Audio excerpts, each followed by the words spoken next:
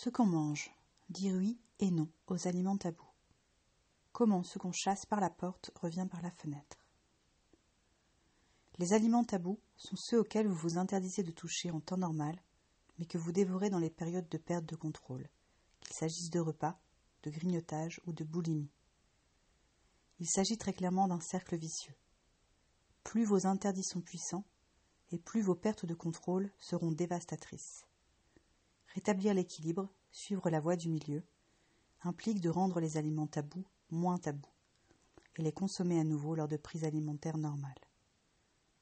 La banalisation des aliments tabous est, pour ceux qui mangent sur ce mode binaire, un élément fondamental, une pierre angulaire.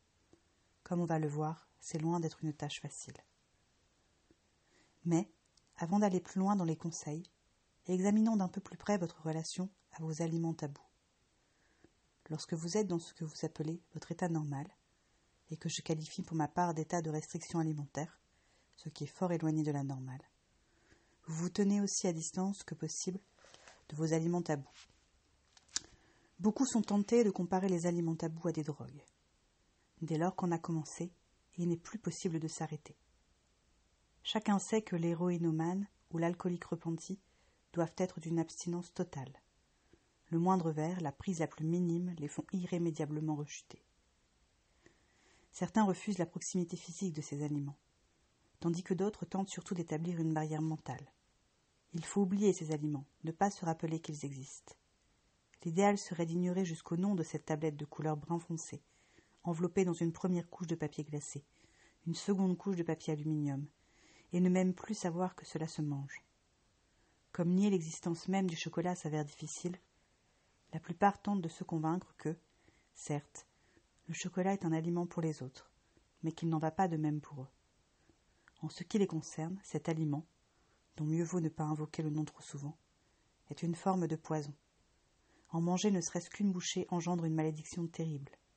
Un seul carreau fait irrémédiablement grossir. On est dans le domaine du sortilège, de la sorcellerie. Il s'agit de ne pas toucher un objet sacralisé, de ne pas invoquer un nom magique à tort et à travers, d'éviter même de penser à la chose, de peur d'éveiller des démons assoupis, d'amener sur vous leur malédiction. La force des démons vient de la crainte qu'ils suscitent. Plus on évite de les affronter, plus on tente de les cacher hors de vue, de les faire disparaître, et plus ceux-ci deviennent puissants.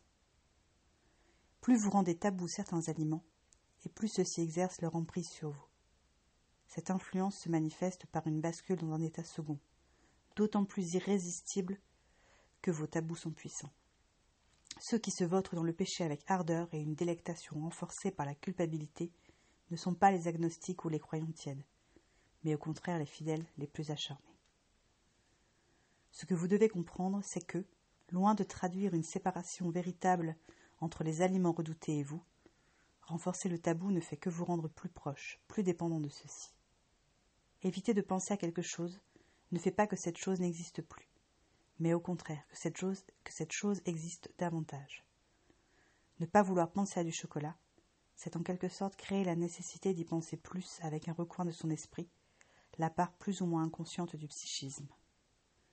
Pour ne pas être tenté par le chocolat, on doit éviter de croiser son chemin, se préoccuper de ne pas en avoir à disposition, faire des efforts importants pour chasser les pensées chocolatées. Le résultat est là. Moins on veut y penser, et plus on y pense. Telle est la voie des extrêmes.